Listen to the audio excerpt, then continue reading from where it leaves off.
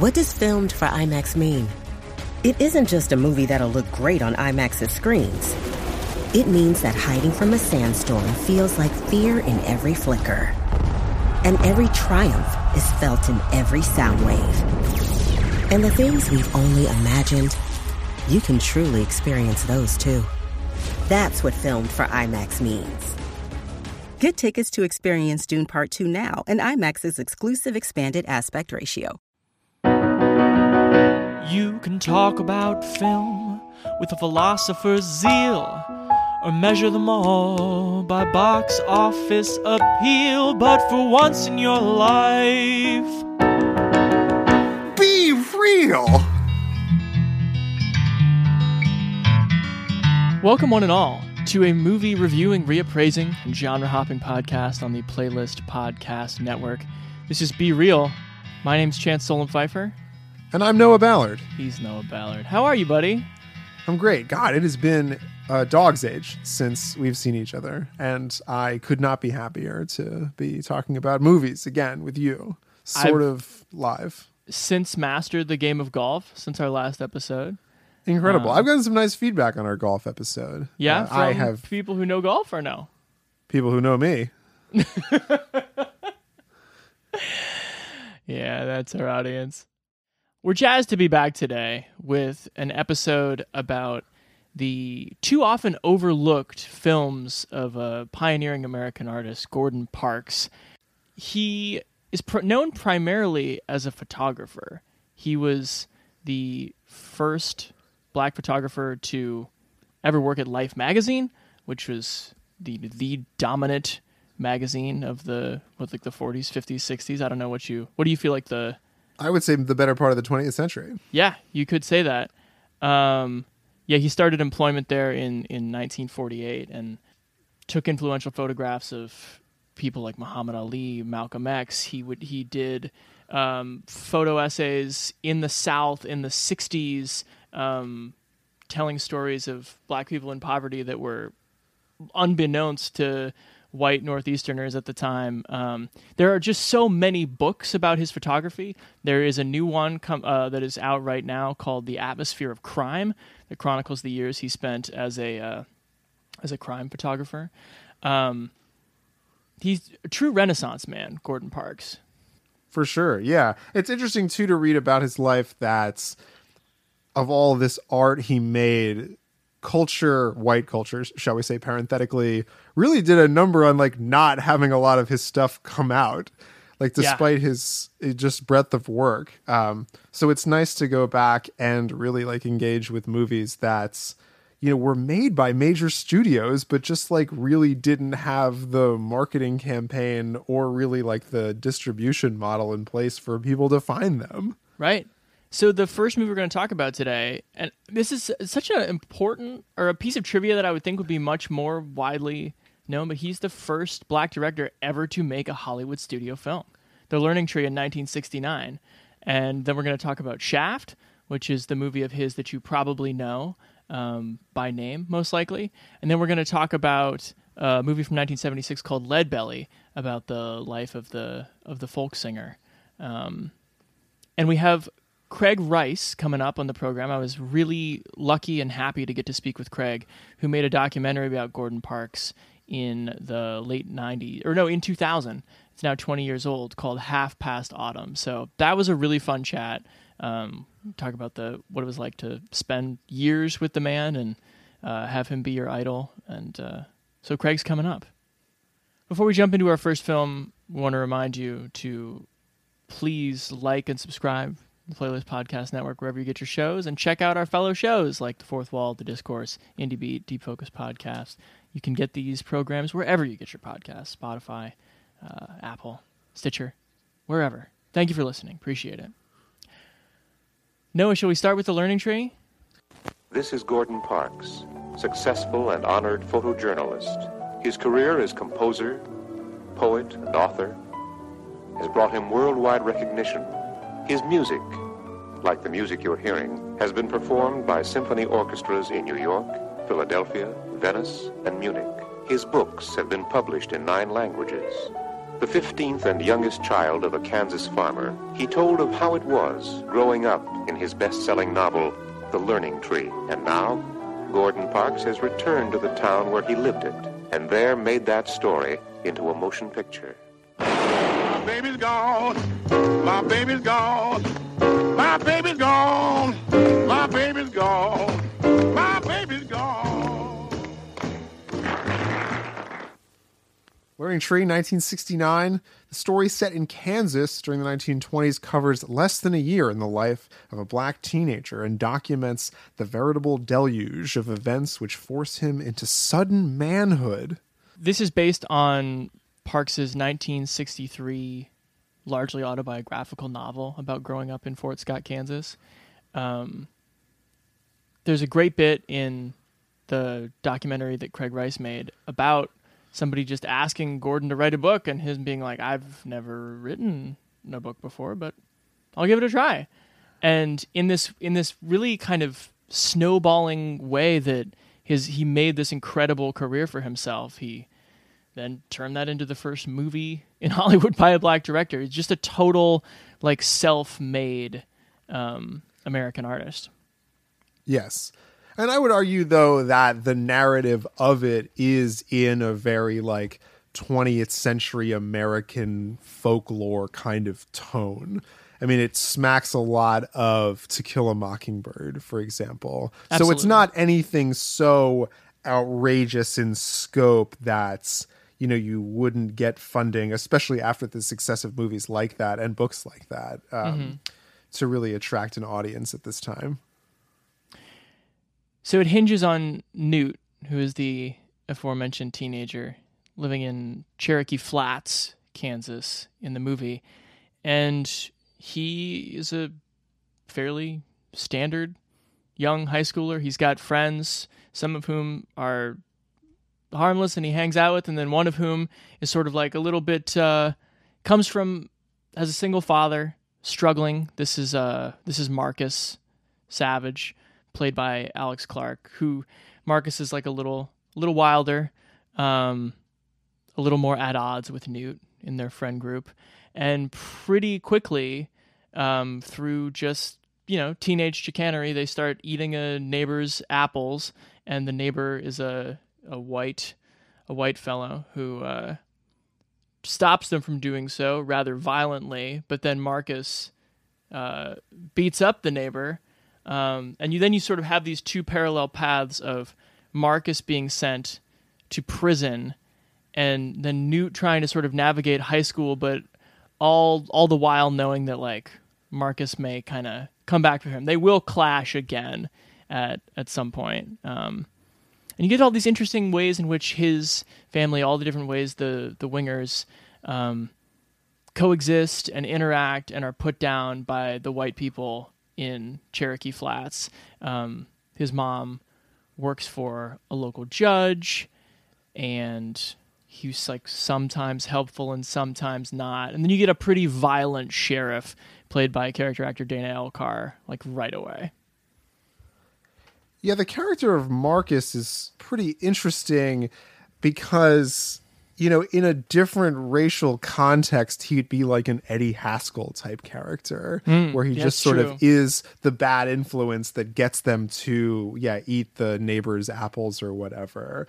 But then there is of course, the influence of white culture that takes things much further than they rightfully should in order to punish these young men. But I think Parks is also savvy enough too to show that Marcus has something in him that is a bit off.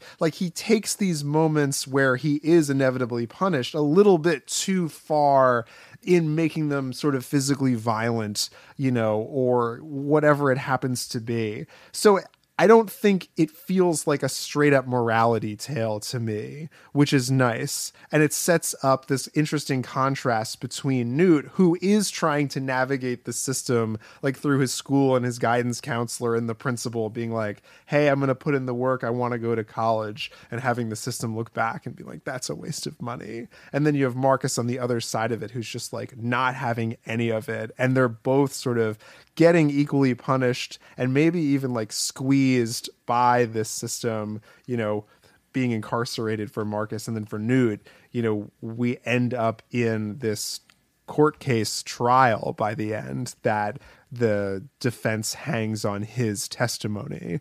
And of course, Marcus and his family are up against Newt and his family.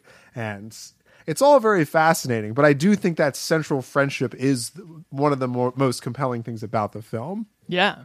I think you raise a good point, because both this and Leadbelly really complicate and show that there is no easy answer for this nature nurture question of a young black man trying to exist in incredibly racist times like the South and the Midwest in the 1920s. So it's like every interaction with white people tends to be so traumatic. I mean, right away in this movie, you have a shooting, which is upsetting, but far more upsetting than I think in a filmmaking sense, the more upsetting part is Sheriff Kirky paying Newt and his friends to fish the murdered man out of the river, and just being like, right. And how everyone's just kind of gathered round and is just like, I'll give you 10 cents if you do it. And everyone's just kind of sitting and swimming in that morbidity together. And that's going to drive everybody insane in a different way.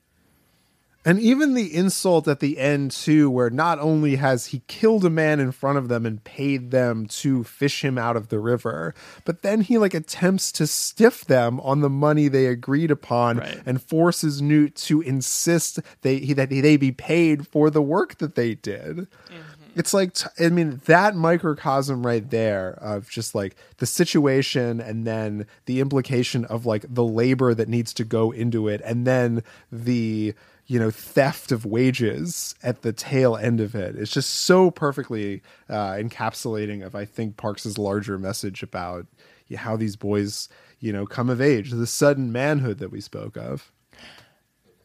This brings me to, I think, one of the big takeaways here is that being an all-time great photographer, Parks's best mode is observation, is figuring out how these thorny external forces affect people. I'm going to argue he's really not a great interior director.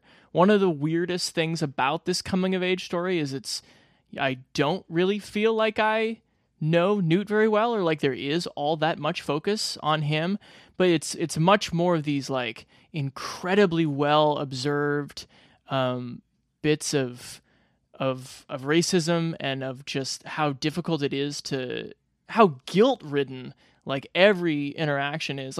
Newt has this interaction with a guidance counselor who tries to dissuade him rather rudely from going to college. Newt tells the guidance counselor, all the black students hate you, right? At being so angry at having been put down that way. And then they go to the principal, and there's just this weird, completely unjust moment where the principal's like, have you been telling the kids this? And the counselor's like, well, that was the old principal's policy. And the guy was like, that's 20 years ago. And in that moment, you just realize how many people have been stopped from their dreams and from advancing for 20 years because nobody bothered to check the policy. And then you have the moment where the principal's like, well, what you have to understand, Newt, about the guidance counselor is that she's from another time. That's not how I would do things. And nobody has to use the words white fragility or white privilege or any of the terms that we have today. And it's still just so effective because it's observed and it's just allowed to sit there. And you understand in this very humanist, childlike, young person-like way how unfair this is and how this apology is not remotely cutting it. Right. And I think it's really nuanced to not just have the guidance counselor be going to college is a waste of money, but then showing, who polices the police here in the principal, making lip service to, change that he will inevitably do if Newt waits long enough, But it's so interesting that Parks just doesn't fall on an easy cliche there and actually looks at not individual hate, but a system. That's what's so fascinating about this whole movie is that there's so many different systems in play. It's a great looking movie. I mean, that should be said about all three of from these. the opening montage, yeah, it's beautifully shot. And there's like some really good technical photography done here. There's some really good crane work. Like, I don't typically comment on the crane work I in don't think movies. I've ever heard you comment on the crane But work. there's this really great one where it's like the third shot of the movie or something, where the camera like swoops over this field as like Newt's running through it. And it Right. really just like conveys for this young man just like how space around him feels totally limitless. Right. He's not trying to make you be like, I'm a photographer, so I made a movie that's like photographs. He's very interested in narrative and entertainment. These movies are all, I think, at least attempting throughout to be quite entertaining. Yeah, I think one of the best scenes in the movie is the boxing match. Yes. Where it's not your very Chancian, like one rough and tumble fighter against another. It's just like all the people they can find that are willing to fight each other all in the same ring, sort of WWE style. And Right. if you hit the mat, you have to roll out, and who's ever left gets the $6 or whatever. But of course, like more disturbing than that, because it's like all the white people being like, black teenagers, you want to come in here and beat the shit out of each other for Exactly. our enjoyment? I mean, And then the close-up shots of like the spectators' faces and like their animal outbursts, like depending on what's happening in front of them, is like, it's very arresting. and upsetting. I think the movie does if the mission of the movie is to explain what it was like to grow up black in Kansas in the 1920s, I think it does an incredible job. But like when you think about Scout and To Kill a Mockingbird, or Chiron in Moonlight, or Holden Caulfield in Catcher in the Rye, or Lady Bird, quintessential coming of age stories, new and old. They're focused on that person and how they change, like fundamentally. And it takes a while to find Newt. I don't really find him. It feels like these were very well observed explanations of like what shapes and breaks a person, like an adult person later, which is where Gordon Parks is coming from. But I just don't feel for that POV coming of age character, which is a failing in the genre, I think. Sure. Yeah. I disagree slightly with you. I think it took me a beat to find Newt, but ultimately, by the end, I felt pretty sympathetic to his plight. That's what I mean, though. I'm sympathetic to his plight. I think it's well explained. But who is that kid? Yeah, he kind of lacks like a hobby or like a thing. I mean, he like wants Personal to succeed. specificity? Yeah, he like wants to succeed, and like that's resonant. But I guess you are right that like what is his character? It's the outward forces. Indeed.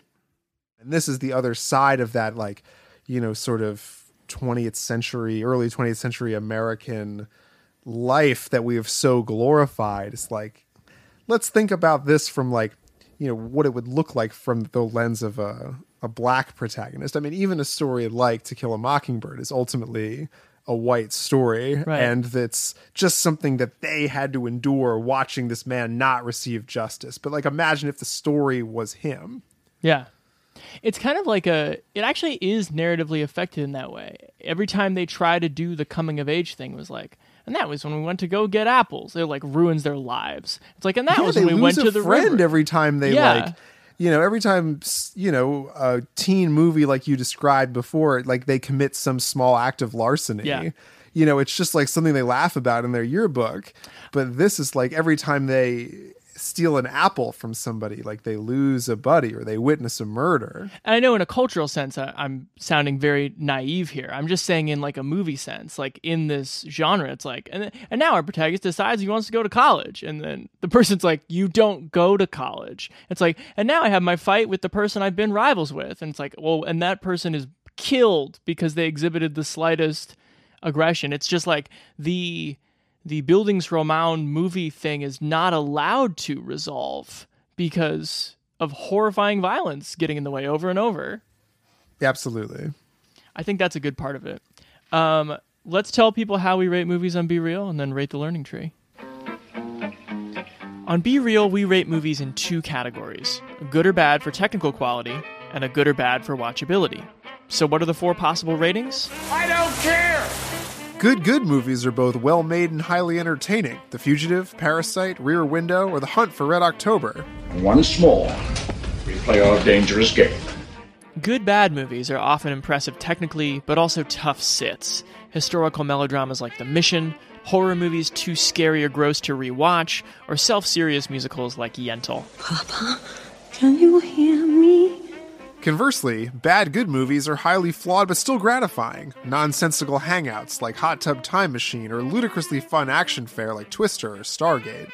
Give my regards to King Tut, asshole. Bad movies are neither well-made nor entertaining. Examples we've covered unfortunately include Garden State, 50 Shades of Grey, and Attack of the Clones. I'm deeply sorry, Master. Got all that?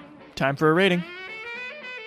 I think that The Learning Tree is a fairly easy good-bad for me. I think it should definitely be more known. I think more people, if you watch this movie, you absolutely see a directorial voice and a style being born, effectively and evocatively told with actors you do not know. Most of these people did not go on to well-known careers. So there's a lot of power in the filmmaking just to pull that off. But it's also like a flawed, inherently unsatisfying kind of first movie about trauma, which makes me probably unlikely to rewatch. So good, bad.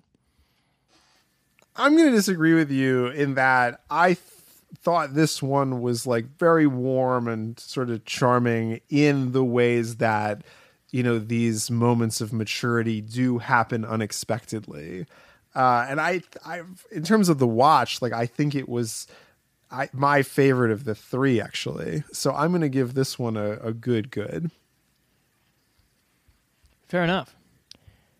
Should we talk to Craig Rice? I would love that.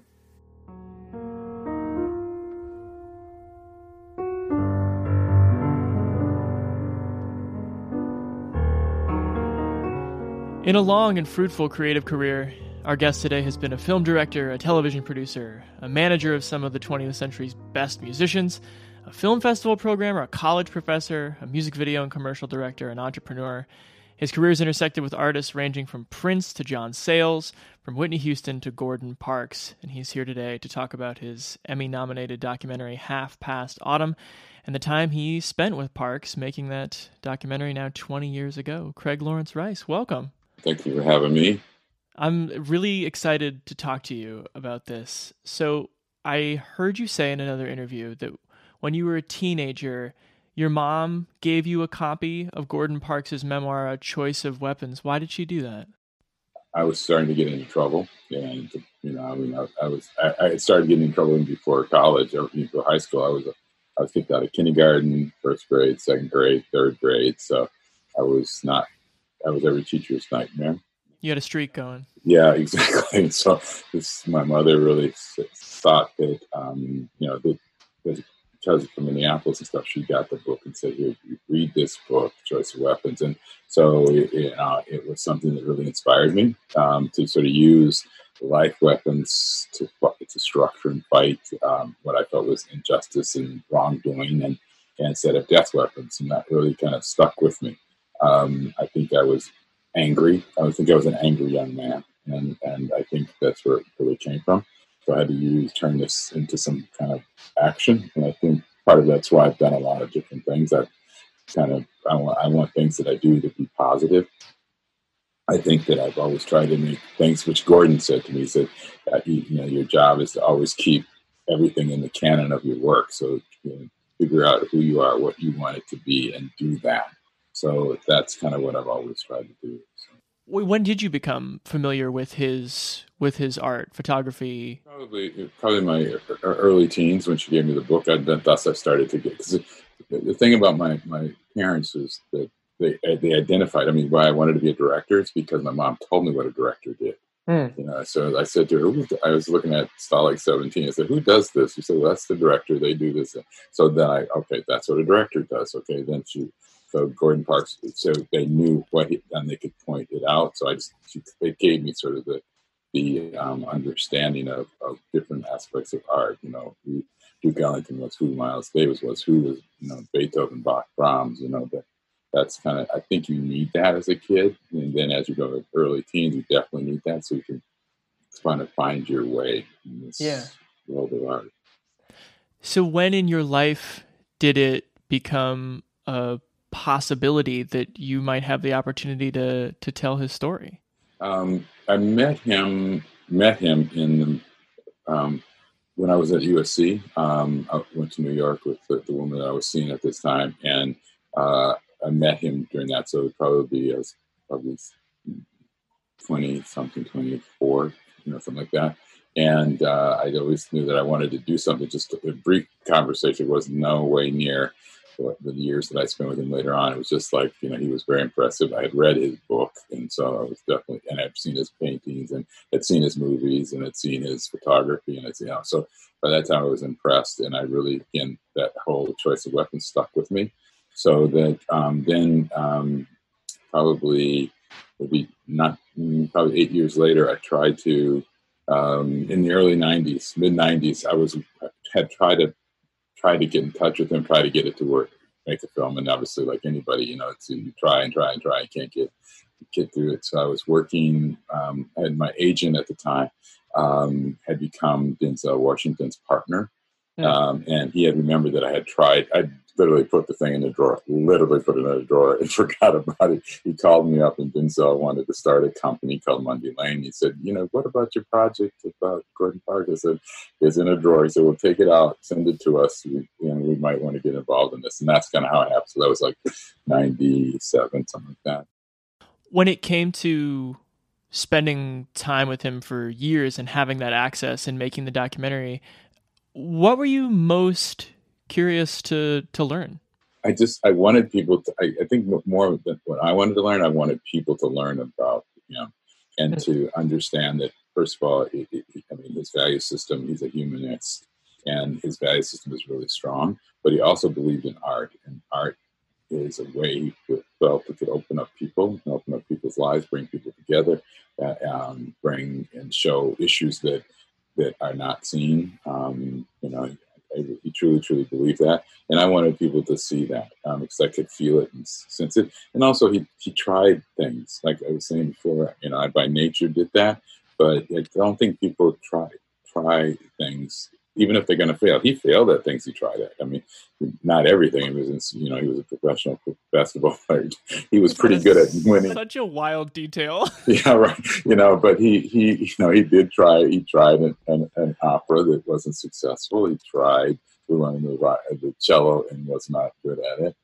We actually shot him, and we decided not to put that in the movie. It's just too much information. But but he was trying. He just, like he says in the movie about trying to write, he never did it before. He was going to give it a try. And I think that you should try everything, you know, and you never know when you might be good at something, and you might not, but you might just expand yourself. So. And one thing that I wanted to do that we never did get to in the movie, I tried because of my music background. I wanted to make a record of Gordon. You know, I really did. We tried to get it together, but as he got older, it was harder to make things happen.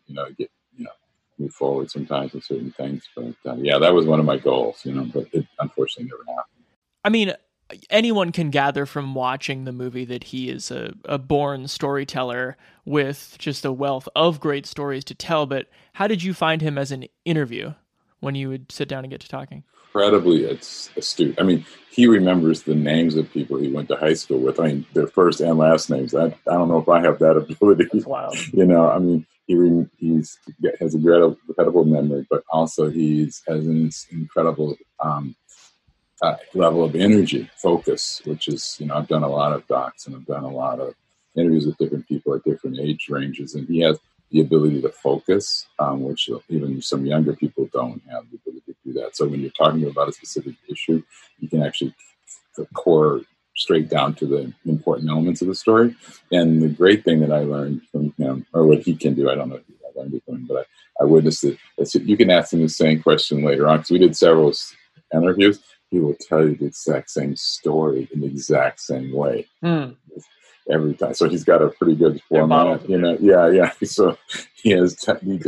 I was always amazed. I said, and this is where he's going to say this, you know. You know. Nice. So one of the tricks that I had learned early on doing docs was ask a series of questions up front. First thing, you want to get to know the person, get them to trust you. So we did an interview basically about him and his life and stuff like that. And then you have to do it later on in the film. Once you've had some time, you've had some arguments, you've gotten along, you've had, then do it again, and you get. But it's funny, but his first interview is identical to the last one. So. Well, I wanted to dig into that a little bit, because one of the themes that comes up in his life's work and in your doc is whatever that quality was of getting people to trust and believe in him, whether a photography documentary subject, someone he wanted to collaborate with, he was clearly able to forge bonds very quickly and genuinely. And do you feel like that consistency was part of that, or how did that go with you? I think it was just that he's such a sincere person. He doesn't do anything with malice. So he doesn't have any, so you don't feel this kind of like, this is what I want out of it kind of scenario. Gotcha. He's very open. He's very honest. He's very giving. Yeah. Not he's got just, it's just an honesty to him that I think people sense. And I watched him. We were at one time, and part of it's obviously his reputation as he's gotten older is powerful. We were shooting in Harlem, and a street with him, and the street gang approached us because we had lights and cameras and sound and stuff like that. And so I said, okay, this is going to be an issue here right now. But it started. But as soon as Gordon turned around and they saw it was him, it was like this. He's like magic. It's like, oh my God, they just like the whole thing. It happened in the favelas in Brazil. I mean, I think people sometimes. Their aura radiates and their reputation magnifies that. And so they just become these people that want to cause harm and just like are into him. They just want to talk to him. There's something about him. It's magical to see, So. Let's talk about, since the focus of our podcast is on his films, I'm curious what you make of those and how they impacted you. When did you first see a Gordon Parks movie?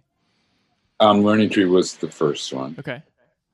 And so I've seen it in order because I'm of that age. You watched it when it came out? Yeah, it came out. So I had not read The Learning Tree, the book, but I saw the film and I thought it was an excellent story. And it's also being a filmmaker. I mean, it has issues because now I know more about filmmaking than I did when I saw the movie.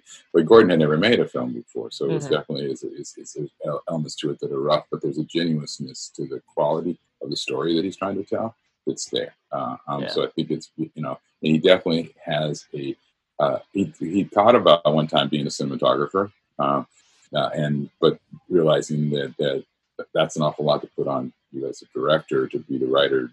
Director and try to shoot it too, and then so he opted out for that, but it has a cinematographer's eye to it, imageries and the composition and things like that. I mean, obviously, Shaft was the one that really made me say, "Oh shit, this is what I want to do."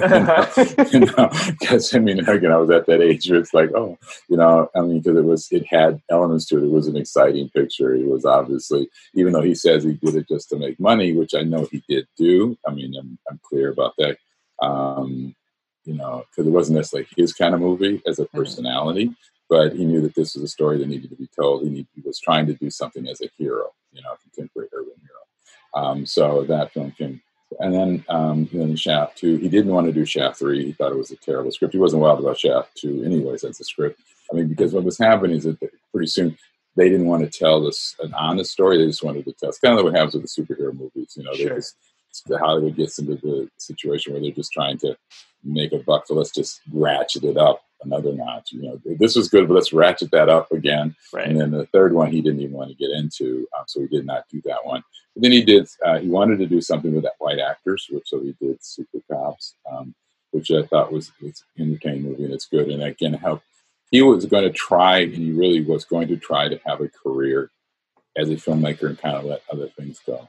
And so unfortunately, that followed Lead Belly, which Hollywood just didn't like it and they shelved it. I think that's probably his best film. I thought it was staggeringly good, and I'd never heard anyone ever talk about it ever. I mean, I'm young-ish, but how disappointing was that for him? And why Yeah, it was really disappointing, and that's partly why he didn't really make another movie until he was approached to do Solomon Northrop's story, which was basically for television. And he realized that Hollywood he had other scripts, he had other ideas. I've read a couple of the scripts that he wanted to make, which would have been brilliant films. They were more urban-based, emotional stories, more like Lead Belly.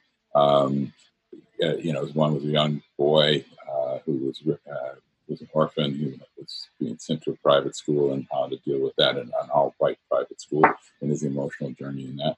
I mean, that's what he wanted to do, those kinds of stories. If you read his books, he wanted to do Shannon, which was about New York in the early 1900s, and which was a great story. And he actually wrote the book too. If you ever get a chance to read the book, called Shannon, and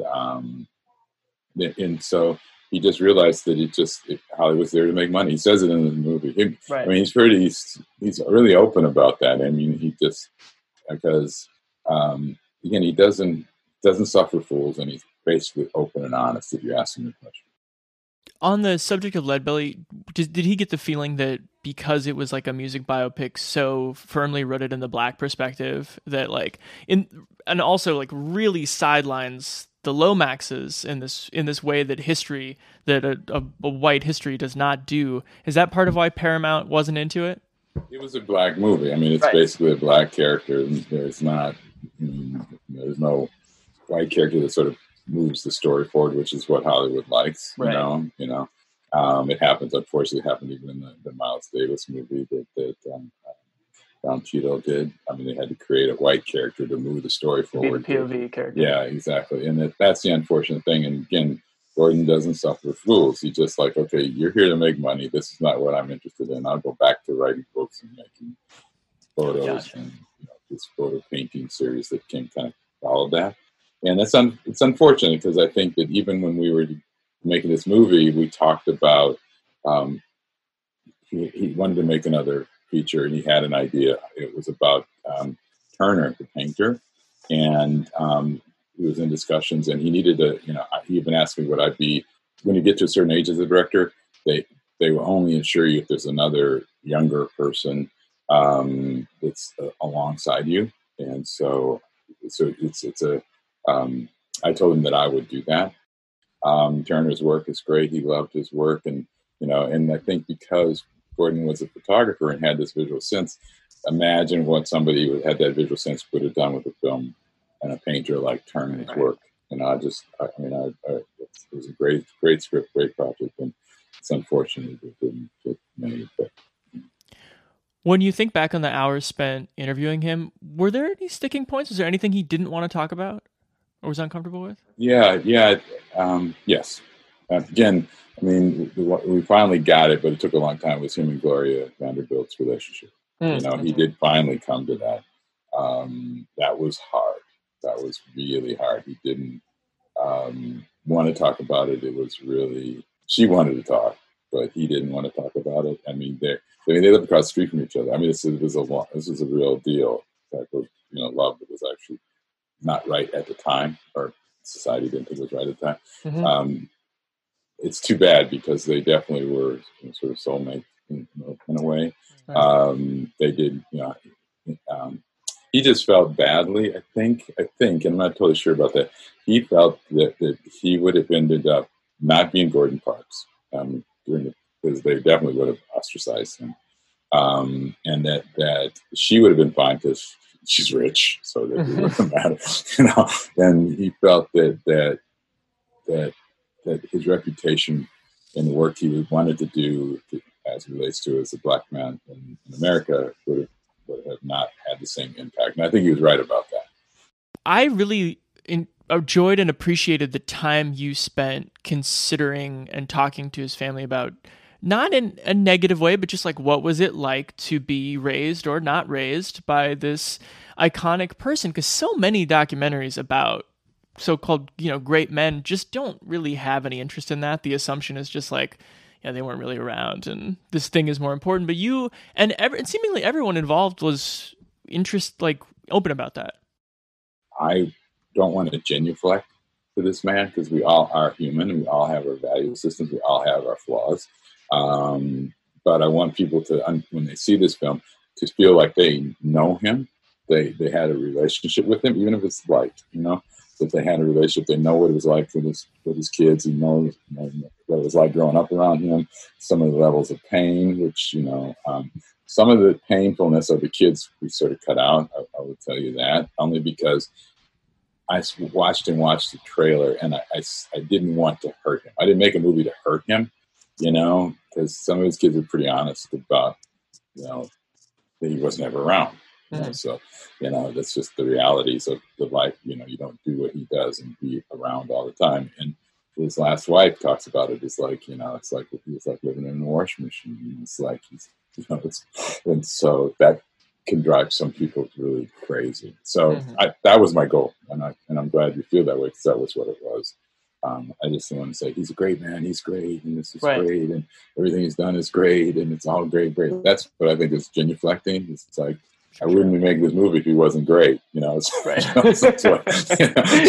So we know what he's done, but who is this guy? Who is he? The thing he didn't want to do, and I'll tell you that now, that I never said this when he was still alive, but he did. The title of this movie is Half Past Autumn. Okay, this is about life and death, obviously coming. I had the scene that's in there. The operatic piece was all about the end of his life and him reflecting on that. He really didn't want to do this. He really didn't want to do this. It took me, weeks to talk him into that, and to do it. And so I came up with the thing is, okay, you don't have to do it on camera. Okay, I'll shoot you, in the water, and then do it, reflect on your life in voiceover. Okay, so that way, then because it lessened his, I think, what he felt was his vulnerability. If he didn't have to be seen on camera talking about the stuff that he talks about again, and then just using the music in the style that I did it at the end, which they ended up using at his funeral, by the way. Wow. But he really was not. Again, I don't know. I mean, I'm not afraid to die, but nobody wants to die unless they don't feel well, maybe. But he was somewhat apprehensive about even talking about it. The other person who was apprehensive about talking about it was Prince. I'm assuming that too.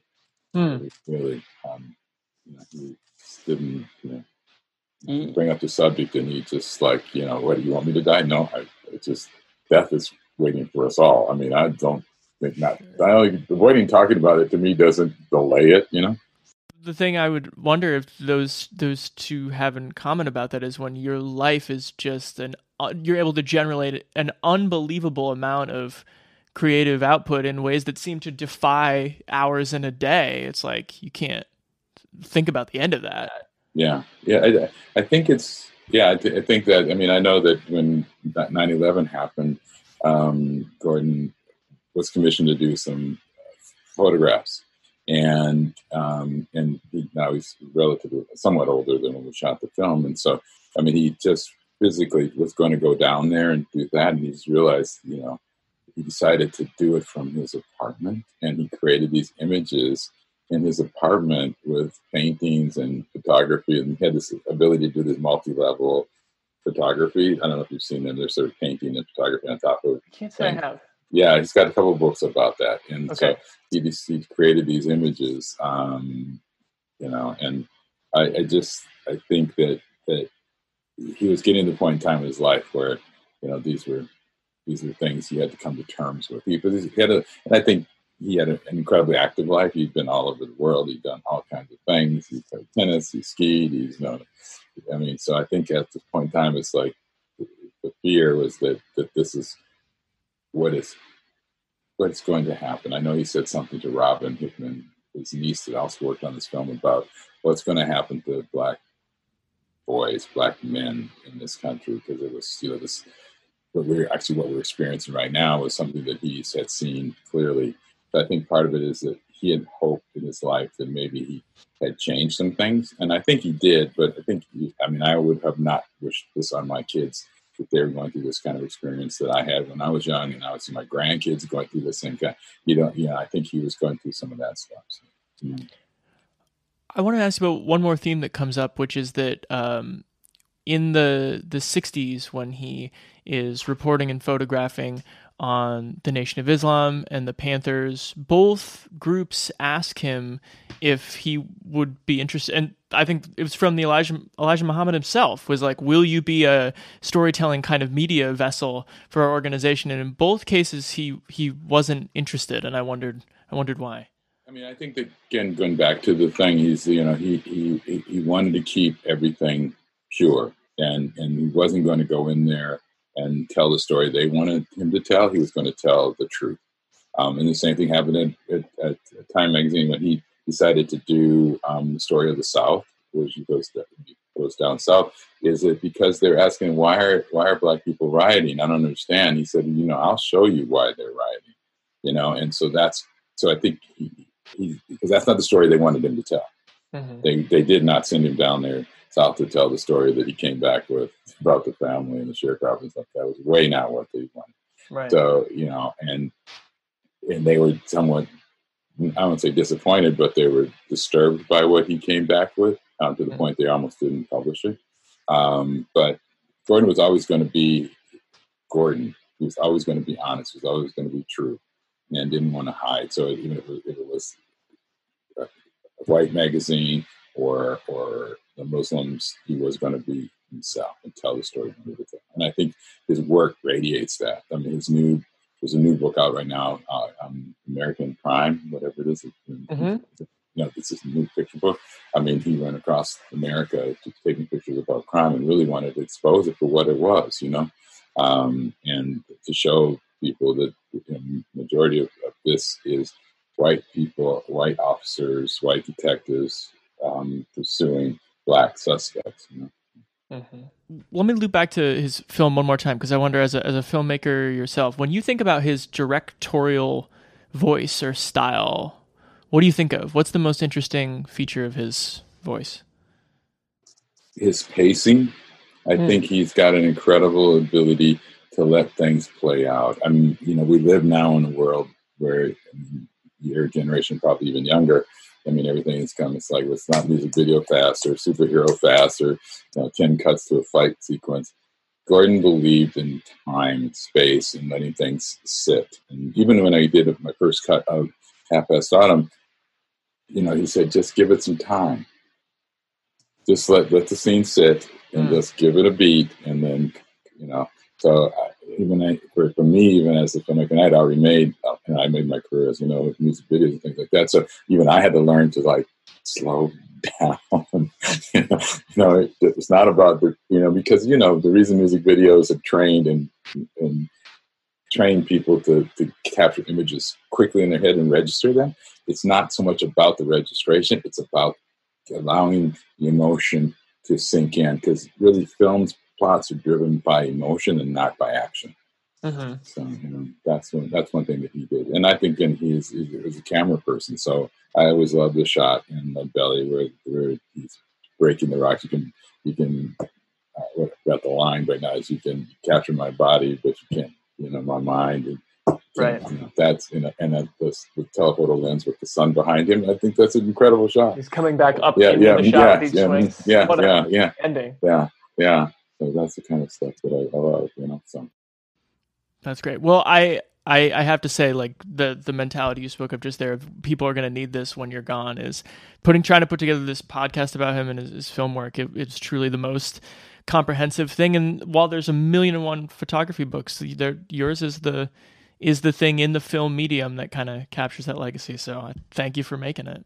Yeah, no, it's all about, I think that we as artists are here to sort of capture a moment in time and then push it towards the future, because all of us, like we said, death is coming for us all. So what you leave behind is what's going to be here. So when they say, okay, what did you do while you were here in August 7th, 2020, you can say, I did this interview on tape. Yeah, right. As a verb, yeah. Right.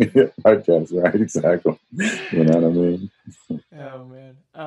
Well, Craig, such a pleasure to talk to you. I really do thank you for doing this. Oh, no problem. I appreciate it. Thank you for getting in touch with me. Up yours! Get out of the way! Cat say he's gonna be here, he should be here. Open it up. Shaft's his name. Shaft's his game. Cat say he gonna be here, and he ain't.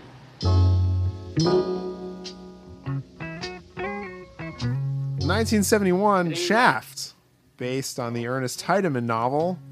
The cool black private eye John Shaft is hired by crime. Let me try that again. Do you write these intros? That's just the IMDb ones. I know, but I wonder if the audience is wondering if Noah sat down and wrote a cool black private eye. A cool black private eye John Shaft is hired by a crime lord to find and retrieve his kidnapped daughter. Is that what happens in the movie Shaft? I think, like, beat for beat, that's almost only what happens in the movie Shaft. Most of this movie is him getting to the conversation to do the thing, and then, like, he does the thing, and then the movie's over. It's pretty funny how it's like no plot and all plot. It's a weird experience watching Shaft.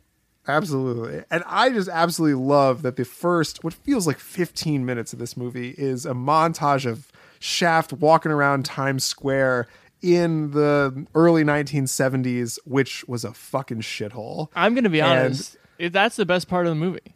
It is. It's absolutely that. I mean, this movie rivals Taxi Driver in its ability to convey New York at this time. It's fantastic.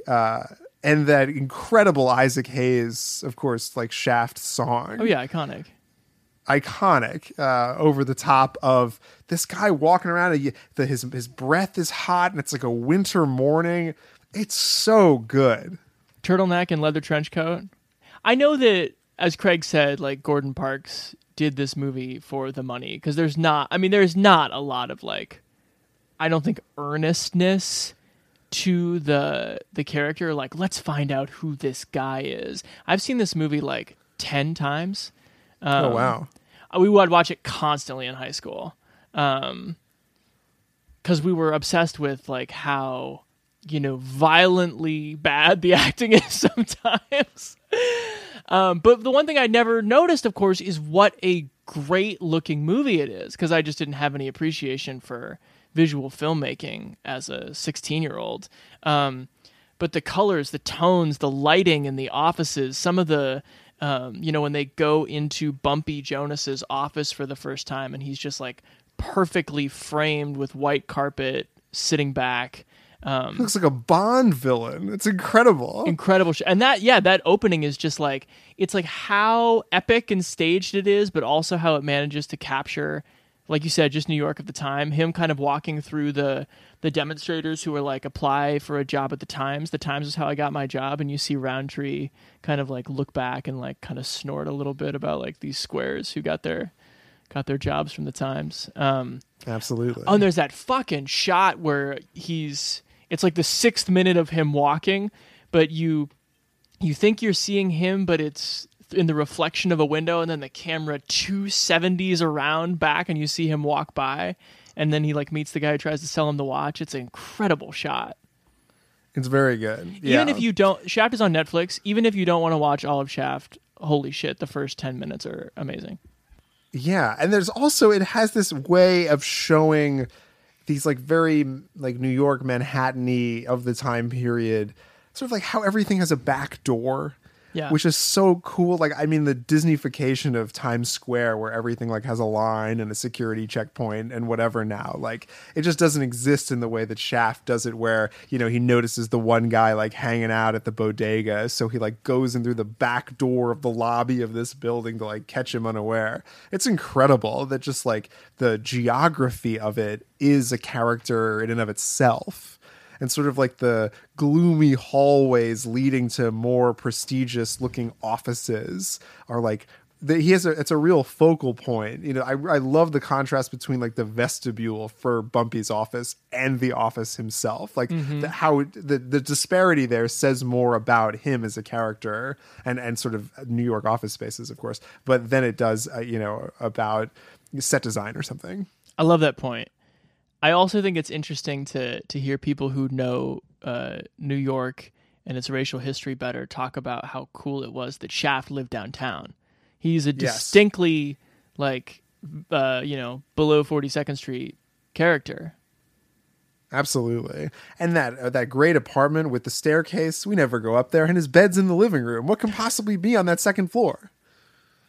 That is true.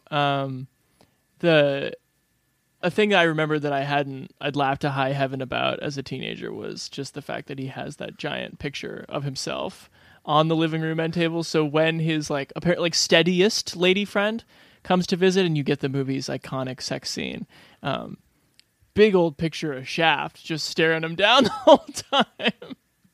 Had you ever seen this movie before? I'd seen this movie in college. Okay. What's interesting to me too, that Gordon Parks is such an influential person in that, not only was he the first black director to make a big studio movie, but also he started a whole genre of filmmaking with this movie, which is of course blaxploitation, and that's the context in which I saw it in college. But yeah, it's just so interesting to have these things set up, the trope of, the guy who's so, narcissistic that he has a huge picture of himself in his own apartment. Right. But I think, and what will inevitably be lost in some of the campier versions of this story in the next 10 years is the fact that there are female characters in and around these men who were telling them the truth. I thought it was so interesting where, at one point, this woman that he brings home, he's just making some calls and doing some business, and she wants to hang out a little bit. And she's like, you're great in bed, but you're terrible at this. Yeah. And I think it's so interesting that, Parks gives that moment some breathing room where there's a pause there of when there's more dialogue that you can kind of think about, why am I rooting for this guy? He seems quote unquote cool, and the movie thinks he's cool, but I almost feel the director doesn't think he's cool. The director seems very skeptical of him, and that's kind of an interesting place to be. Because he has admirable politics and he does admirable works, but I think that may be a Gordon Parks, kind of thing, a kind of theme for him is these guys who do interesting stuff but weren't necessarily great people, and the conflict between art and artist or work and worker, whatever it happens to be, and then do the ends justify the means? Does Shaft stepping in to do the right thing at the end of this movie and telling the cop basically to go fuck himself because he just solved his case, is that worth that the fact that this guy's kind of an asshole? I think this is a great point. I also think it applies in a really interesting way to how the movie's sex scene is filmed. When you're talking, I don't mean this as a crass joke, but talking about the ends for a 1971 movie about how cool this guy is and his facility with the ladies, that scene is all about that woman's orgasm. The whole thing is her fingers on his back, and when people call this a black superhero movie, it's all about what this person is capable of, not necessarily what's in his heart, because what's in his heart could be, who knows? Again, it's another movie that's very external. I do not know John Shaft. It is pretty funny, and the movie has its low budget moments, so much so that I was almost surprised how proficient the other movies are by comparison. I almost think his other two that we're talking about today, Learning Tree and Leadbelly, are much better technical movies than this one. Technical in a narrative sense, I would agree. I do think this is a great. But I would say technical in movie making as well. The dude gets shot a number of times and he's bloody, but then in the next shot when he's on the fur couch, true. He's not bleeding anymore because they needed to give the fur couch back to the prop department at the end or something. Gordon Parks is not exactly Justin Lin when it comes to action movie skills. Yeah. But the ending sequence is pretty great. The daring rescue that they do. But yeah, what are the acting? Which actors do you think in particular were not we're not up to your standards. Oh, well, Roundtree would just sometimes finish a line by yelling, or like even in ADR, he will like seem to yell. Like the line that we went nuts over as a kid is when Vic is the main cop and he's got this sort of like skeezy looking partner who comes up at the end of the questioning and the beginning is like, "Hey, where you going, Shaft?" And Roundtree with just the weirdest time and goes, "To get laid. Where the hell you going?" Ah, ha, ha, ha. Like just like we gotta modulate that laugh a little bit. His laughs are a little like Steve McQueen in the original Thomas Crown Affair. They're just like, they don't land quite where they need to. Yeah, that's an interesting point that like, it is perhaps Richard Roundtree who's like the weakest link in the central cast. Because I mean, I think Moses Gunn. Well, Moses Gunn Bumpy, is a great actor, yeah. Incredible. I mean, and he is fucking chewing on it. Like this scene where he gives the speech about how much he cares for his daughter. He basically, ends the scene looking into camera, just chewing on the lines. I mean, he's a great theater actor. He knew, and I think he knew who he was working with too, as like a for sure. I mean, and Charles Coffey kind of has like a gritty realism to him. He almost like just like sauntered off of the set of like the taking of Pelham 1, 2, 3 and like right into this movie. Right. Bundini Brown is hysterically bad, I think. Bundini Brown, for people who don't know, was like Muhammad Ali's hype man, his best friend, the person who helped coin Rumble, Young Man Rumble, Float Like a Butterfly, Sting Like a Bee. He plays Bumpy's like lead henchman, and he just speaks. His choice is to speak so slowly. I think what's so funny is that Bundini Brown's entire life was a performance, but like you turn on a camera and he just does not know what to do. I wonder what Christopher St. John as Ben Buford is doing in this movie, both like in a script sense and also in like the actor. Well, it's interesting. And I mean, I think calling it a superhero movie is sort of apt because, Shaft goes and sees Ben. He's like, "Hey, you sell drugs. Did you also kidnap Bumpy's daughter?" And they're like, "No." I mean, 3 people die before we get to know. Right.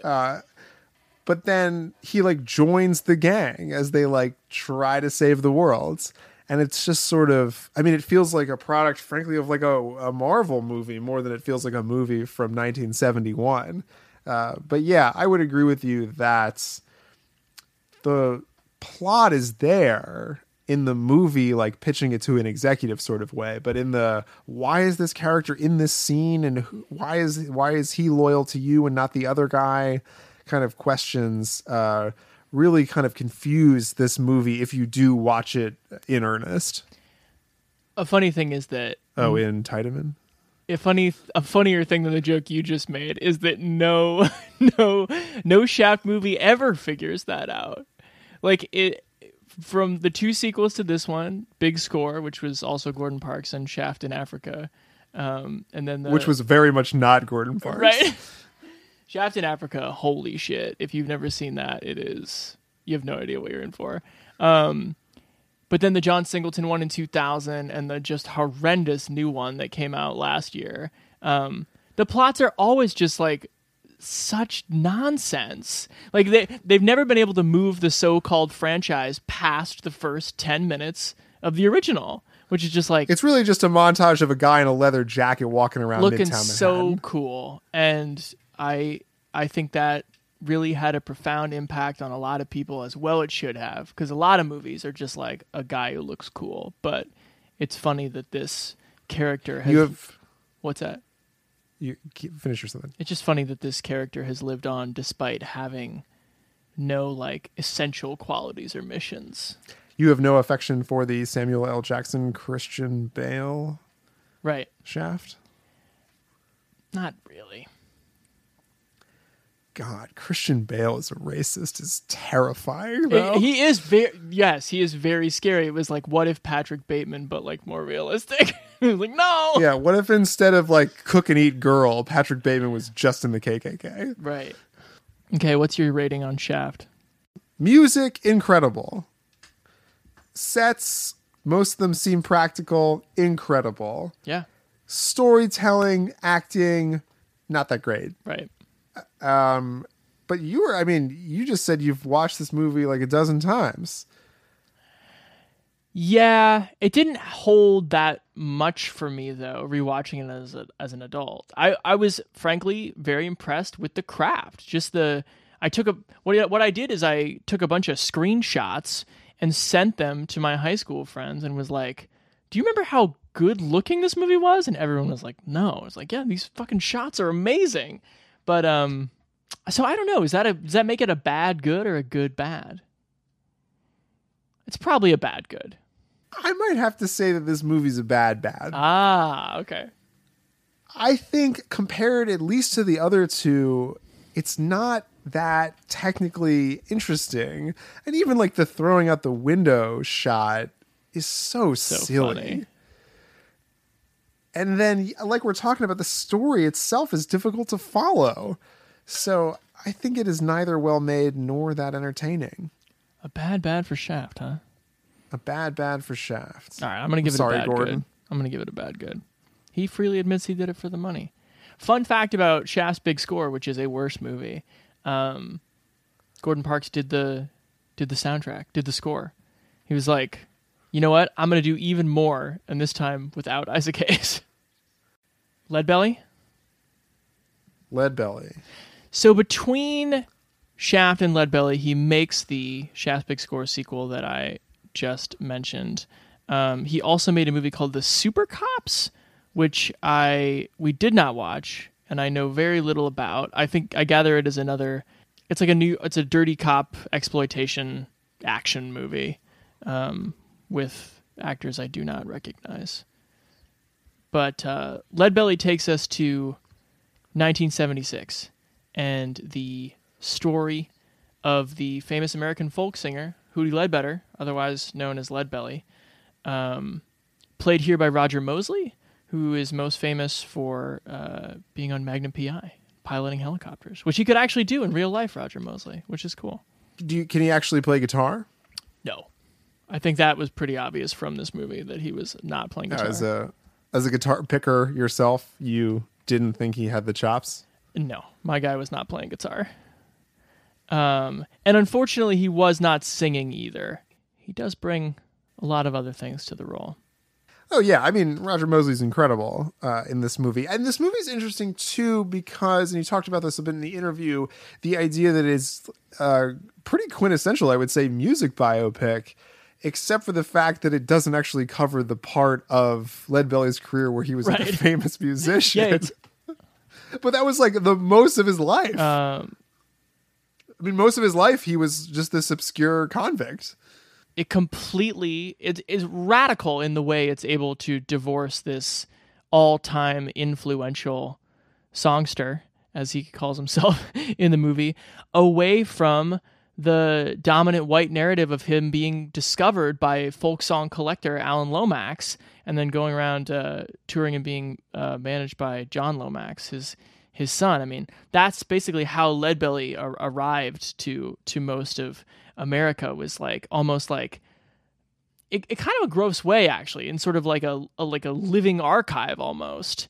But the idea that like most of America was more familiar with the archivist than the man is so imbalanced on the basis of race. And I fucking love the way that even though Lomax visiting Hootie Ledbetter in Angola prison to record him is the framing device, you never go back to it. And at the end, when Lomax is like, well, I'm about to leave you. Thanks for your time and your whole fucking story that I'm going to take. And Ledbetter's like, fuck that. I'm going to get out of here and do my own thing. Is radical, and I think is part of why Paramount didn't want to put out this movie. Well, that's like the thing I think we should talk about up front, is the fact that this movie barely saw the light of day. It was acclaimed at some film festivals slowly over the next couple years. I went back and read the Roger Ebert review in 1976. He loved it. 3.5 out of 4 for Raj. But yeah, and it essentially stopped Gordon Parks from pursuing a directing career. And I was reading an interview with Roger Mosley where he's like, that was easily the best thing I've ever done, the best role that I've ever gotten. Nobody fucking cared. And he started his own production company in the 80s. He was so mad about how betrayed he felt by the white industry he was working in. I'll kiss you in my dreams. You cause me to weep. You cause me to mourn. You cause me to leave my home. The last words I heard her say, I want you to sing me a song. Irene, good night. Boy, come to Pat Neff's here. Captain wants you to sing for him. Come on, we'll take your chains off. It begins with this sort of Spartacus-like imagery and this sort of grandness to it, and then creates this, almost like biblical parable about this man who like cannot escape violence, sort of because of his own sort of penchant for pain. And if you had someone like Kirk Douglas in the center of this movie, it wins all the Oscars. But there's something so kind of, profound about how this seems like something that I'd never even heard of this movie, and seeing how like epic it is in scope and how like very Hollywood it is in scope, is so tragic. And it's just so, this is, Gordon Parks thought this was his best movie, and in a lot of ways, I think that's indisputable. Like, there are just scene after scene after scene where you're like, this is beautiful, this is epic, this is gorgeous, this is sweeping. There's just no reason that people haven't heard of this movie other than... Especially for being a biopic of a pretty famous American music legend who, allegedly inspired everywhere from Kurt Cobain to Bob Dylan. Right. This complicates the outlaw fable in such an interesting way. There were times in this movie where I was just like, Hootie, don't get your knife out again. But then I sort of started to think of like, for every time he is sort of in sort of an intrinsic way violent or impulsive, there is another time where society does that to him. So this idea of like man who can't sit still, man who can't form a relationship, man who is always on the run, it is a chicken or the egg question for him of like, if he had a little something in him at the very beginning, well, he's got to go. Even if he was reckless that first night with that guy at the dance when he's a teenager, well, here comes the sheriff to his house, gonna do who knows what to him. So he's got to leave. So for every time he seems to make a bad decision, society is also like, well, you can't fucking sit still. We're gonna get you. That's exactly. That's so interesting because his crimes compared to your average Hollywood Butch Cassidy and Sundance Kid type protagonist type outlaws, his crimes are so petty, yet he's like sentenced to 50 years on the chain gang because of whatever. Whatever is murder, but it's so interesting how it almost seems like, that Butch Cassidy and Sundance Kid are going to get gunned down at the end without seeing it. You almost know, because of the framing device of the movie itself, but like the fact that he was going to end up in prison feels inevitable anyway. Like that feels like the looming thing of like, if you have a man that's this out there, that this sexual, this violent, this creative, this sort of genius, like of course he's destined to be put away. Mm-hmm. Yeah. He is haunted by it. You called it looming, but I think even in the filmmaking, one of the most breathtaking moments of the movie is after he has killed his sort of friend or acquaintance who they got in other like drunken standoff about, because Hootie had slept with his wife or something. But as Hootie is trying to run away from the scene of the crime, Gordon Parks edits in the sound of a hammer and shackles before the scene changes. He's haunted by that fate, and then it cuts to him being in prison. Like, and Roger Mosley even turns around and stares into the dark, like, who made that hammer sound? It's such creative filmmaking. Tells you a lot. Absolutely. I really want to talk about that scene, if we can break it down a little bit further, in which Madge Sinclair as Miss Ula comes to like the Prohibition speakeasy to tell Ledbetter to come home, like it's getting late. because, you know, she's the one who took him in off the street. She gave him the money for the guitar and for his clothes and everything. And all she wants back is, you know, the requisite affection. And I guess maybe I'm explaining to myself like why this scene goes down this way, but he like just looks back at her with such disdain for implying that anyone can tell him what to do.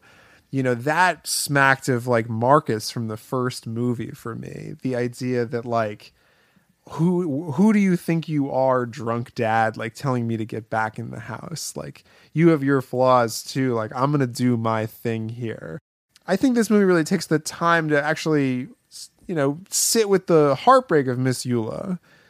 You know, I mean, and we see her again like some years later too. And like, I think like one of the most haunting scenes, I mean, these are pretty trauma filled movies, but like that's, I think the most sort of haunting scene for me is like this ghost town of this like used to have been Sweesport, you know, yeah, this city, this bustling city with like catfish and hot jazz, and now it's just, you know, a ghost, and she's one of the people haunting the alleyway there. It's supposed to be this sort of, you know, port in the storm. Like, I finally found somebody from the old days. Like, please sit down. Let's share stories. And he just does not stay. And that pain on Madge Sinclair's face of like, oh fuck. It's kind of like, it's the dark side of still crazy after all these years. Like running across your old lover and being like, oh wow, the thing I have to experience is like the negative side of the fact that he's not that kind of man. He's not staying. Yeah. I mean, it reminded me a lot of like you may be good in bed, but you're like bad at this part kind of commentary as well. Leadbelly is pretty self-serving in his songs, as witnessed by when he sings for the governor, where he sings a song that is approximately about, hey, Mr. Governor, I'm playing a song for you right now, and if you enjoy it, please commute my sentence. That scene, though, is like so wrapped with all of these different angles of sort of disgusting spectacle. It is the elevated sequel to the boxing scene in Learning Tree, where you see like as a black entertainer how disorienting and gross it can be to sort of like be seen by white people. And that's also the scene where you remember like, holy fuck, this is Gordon Parks, because it starts with the prisoners in a line hoeing.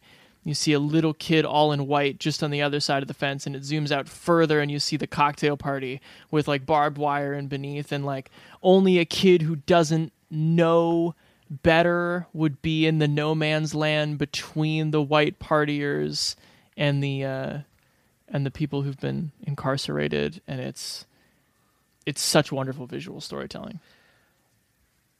It's also interesting too. My takeaway from that shot was, when you show like a child being so like baffled in that moment that he can't look away, it sort of speaks to the idea that like like what he's seeing is outrageous. Like only the influence of society and these older people and being told that this is normal is the reason that they can sip their tea and have pleasant conversation. But to this little boy who like only knows that people are people at this point, he can't reconcile it. And that's such a haunting image. I agree. It's true. Another scene right after that, or no, it's before that, is when Paul Benjamin plays Leadbelly's dad and shows up, and it's so telling. Again, like nobody has to say this stuff in a 50-year-old movie, but the notion of the chain gang so resembles slavery that his dad thinks it's reasonable to try to buy him out of modern day slavery.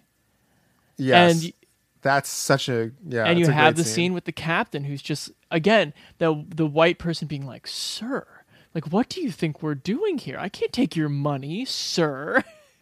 Yeah. I also think it's interesting to, speaking about like, just like the codes of all three of these movies, just how often white characters, when referring to black men under the age of 60, end a sentence with boy. Oh yeah. It's like, it's just the repetition of it. And maybe the fact that I watched, you know, these three movies close to back, but it's just, it's so it's so constant. But I bet so was the historical context for it. Yeah. Like that's what's haunting about these movies, is that they feel true in a way that makes me uneasy. Sure. Well, because history, especially with Leadbelly, it makes history feel shorter, which is so interesting in the times of Black Lives Matter and protests that we're living in. Is, constantly the defense from white people with either bad intentions or just ignorance is like, that shit was a long time ago. We haven't gotten a chance to get over that yet. And then you see a movie set in the 20s and 30s about a historic black artist who can't get his respect and is constantly seen through the eyes of a white archivist. And then 40 years after that, a pioneering black artist tries to make a movie to set that right. And the studio's like, no, we're not putting that out. People won't care. And then for 50 years, it goes undiscovered. Like, history is short. This shit collapses in on itself and repeats. Yes, there is a conversation between Leadbelly, the character, 100 years ago, and then this artist 50 years later, and then us as the audience watching it now. And you can't help but, I mean, that's the fascinating thing when you put, movies not as history, but like and history, like next to it. There's something so fascinating too, just about me as an audience member, waiting for these moments of racism because it's a historical movie. The other thing we should probably say as we wrap up here is that Leadbelly's music is really good, in my opinion. I mean, I really enjoy the old-timey folk sound, and some of the lyricism just holds up so well. The classic line in Goodnight Irene of, sometimes I live in the country, sometimes I live in town, sometimes I have a great notion to jump in the river and drown, is like, yeah, of course Bob Dylan was interested in this guy. Because that's amazing. It's like, it's part nursery rhyme, and then it's a suicidal thought about how difficult his life is. Yeah, well, it's part autobiography. Yeah. And I think that's what's, in many ways, a lot of music biopics fall short in the way they explain why and how the music was sort of inspired. Like, it's always There's just no like scenes in this movie where he writes a song. Exactly. He never was just like, interesting. But you do see the moment where he quote unquote writes the song. It's just the thing that happened to him, and the way he talks about himself too, like somebody stuck him and he stuck him better. It's like, what the fuck does that mean? And then of course you see that scene and indeed somebody stuck him and then he stuck him better.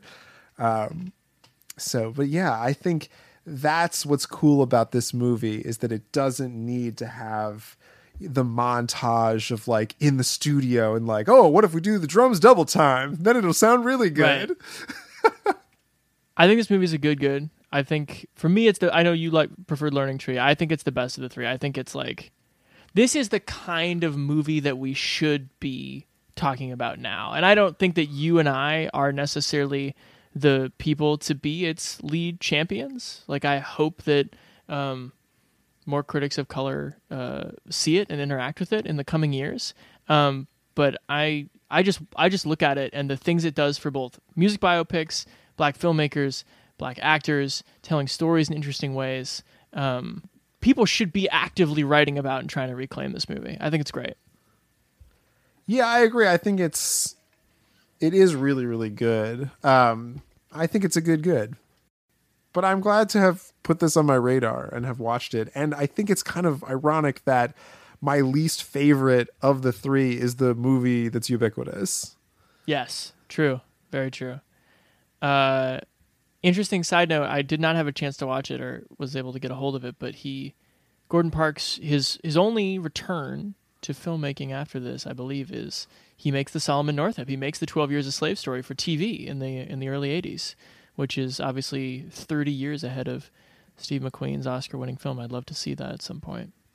Check out some of these movies that aren't Shaft. They are worthy of rediscovery. And thank you to Craig Rice for joining us. Thank you to the playlist as always. Noah, thanks for talking to me. And my God. Yeah. It was my pleasure. It was great to behold your face on my little phone here and talk about movies for, oh God, look how long we've been doing this. Oh, wow. All right. We'll be back with you soon, folks. Thanks for listening. How many strings you got there? 12. Woo-wee. 2-1, huh? Well, I guess I'm a scratch off in this race. You ready, old man?